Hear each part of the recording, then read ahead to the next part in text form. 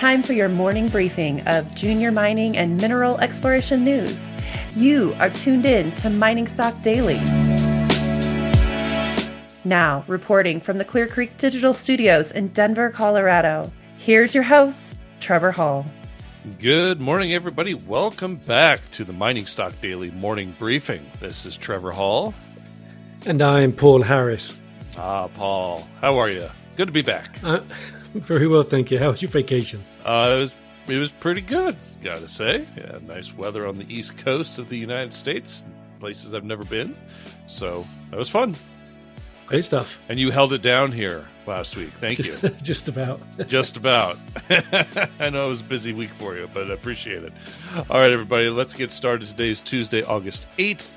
Last week, after getting pushed back below $2,000 per ounce to as low as $1,960, starting midday Monday through early Friday morning, gold shot up to a high of $1,982 after a much weaker than expected employment report.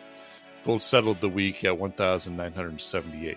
Silver followed a similar path as gold is getting rammed down primarily during paper market trading hours to as low as $23.35 per ounce before shooting up to $23.90 on the jobs report and settling the week at $23.72. The Mining Stock Journal commented that for now the price containment team represented by the LBMA and COMEX Bullion Bank seems interested in trying to keep gold below that 2,000 level and silver below $24.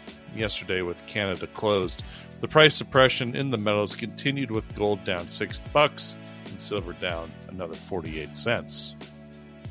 The newsletter noted that at this point, the price interference effort is little more than a managed retreat of sorts, as it is likely that a conglomeration of seasonal factors, financial and economic risk factors, and rising geopolitical tension will accelerate the first half of 2023 record level of gold demand from Eastern Hemisphere central banks. The mining stocks have been trading lower since mid-July. The GDX dropped below its 200-day moving average on Wednesday last week and closed further below it yesterday. The newsletter said that the uptrend since the end of September 2022 is still intact and that it expects the mining stocks to begin another move higher soon. We'll get to the news from the miners and explorers in a moment, but first a word about today's sponsor.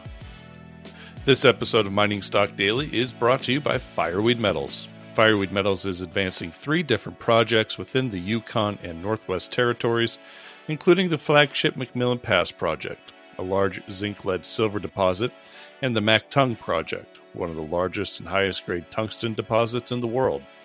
Fireweed plans to advance these projects through exploration, resource definition, metallurgy, engineering, economic studies, and collaboration with Indigenous people on the path towards production.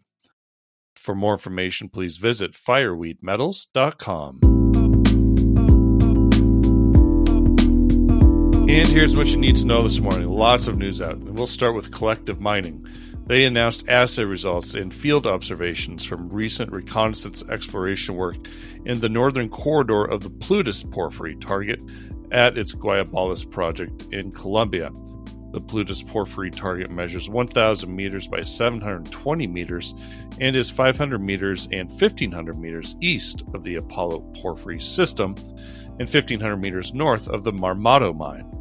Channel sampling returned 10.25 meters of 2.8 grams per ton gold, 13 grams per ton silver, and 186 parts per million copper. The Plutus Northern Corridor measures 600 meters along strike by 250 meters wide and hosts mineralized porphyry outcrops, which include breccia and quartz vein stockwork. The initial drill pad at the Plutus Northern Corridor is complete, and drilling is expected to commence in the coming days.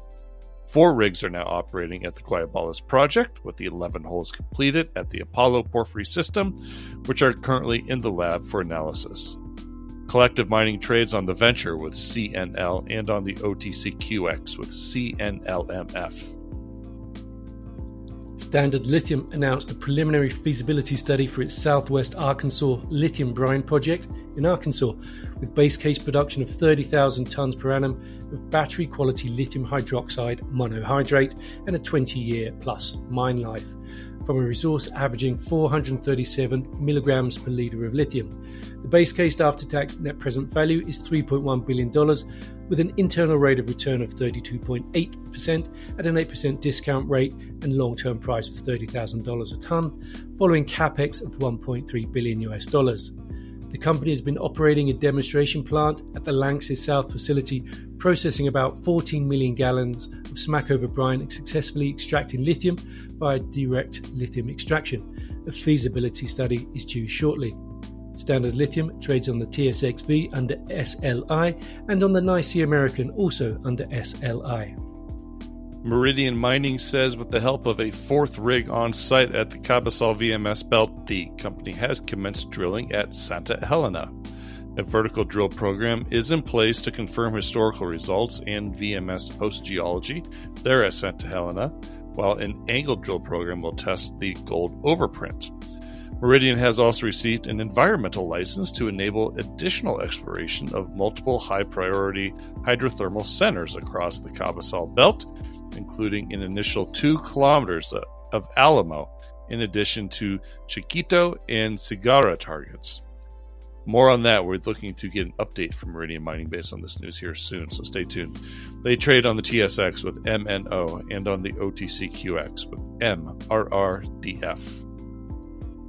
American Pacific Mining provided an update on its Palmer project in Alaska. The company provided some visuals in this morning's news release and says the drill program is ahead of schedule, and they observed semi-massive and massive sulfide mineralization over drilled thicknesses of about 40 meters within the upper and lower VMS lenses of the South Wall Zone.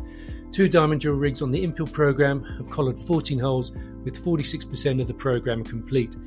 A third diamond drill rig focused on hydrogeotechnical drilling has also collared 5 holes.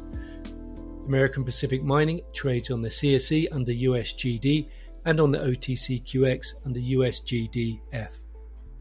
Northern Superior Resources announced a resource estimate for the Philibert gold property near Chibougamau, Quebec, with an indicated resource of 7.88 million tons, averaging 1.1 grams of gold per ton for 278,921 ounces, and an inferred resource of 48.5 million tons, grading 1.1 grams per ton gold for 1.7 million ounces at a cutoff grade of 0.35 grams per ton gold.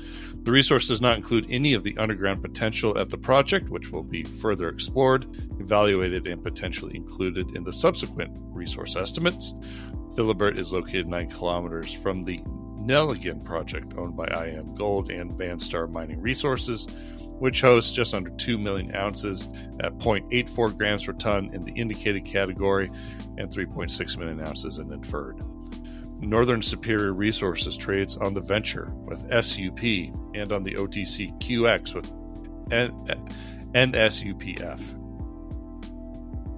Fortuna Silver Mines reported drilling results from exploration at the Séguéla mine in Côte d'Ivoire, including highlights of 1.8 meters, grading 90.9 grams per ton gold in hole 1647 in the Barana and Badio prospects, where 30 holes for 3,900 meters were drilled to test the strike extent and continuity of mineralization identified in scout drilling last year.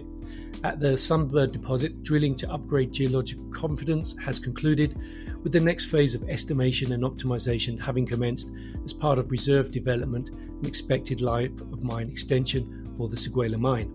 Highlights at Sunbird included 18.9 meters, grading 12.7 grams per ton in hole 1586, which is part of a 47-hole program for 11,000 meters of an expanded 15,000 meter program already completed.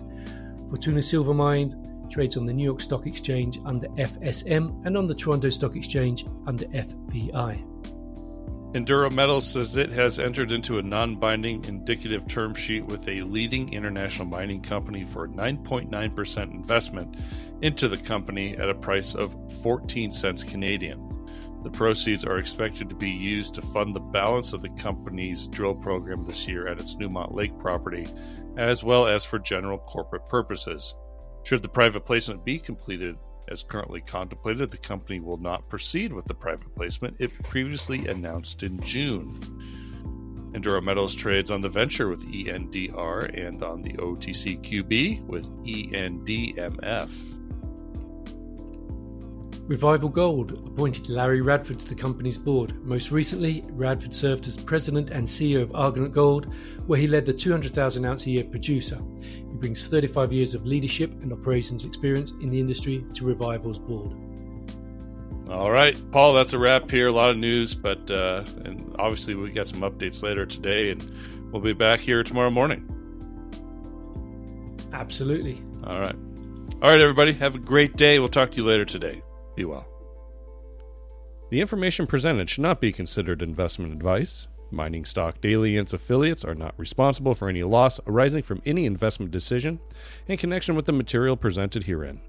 Please do your own research or speak with a licensed financial representative before making any investment decisions.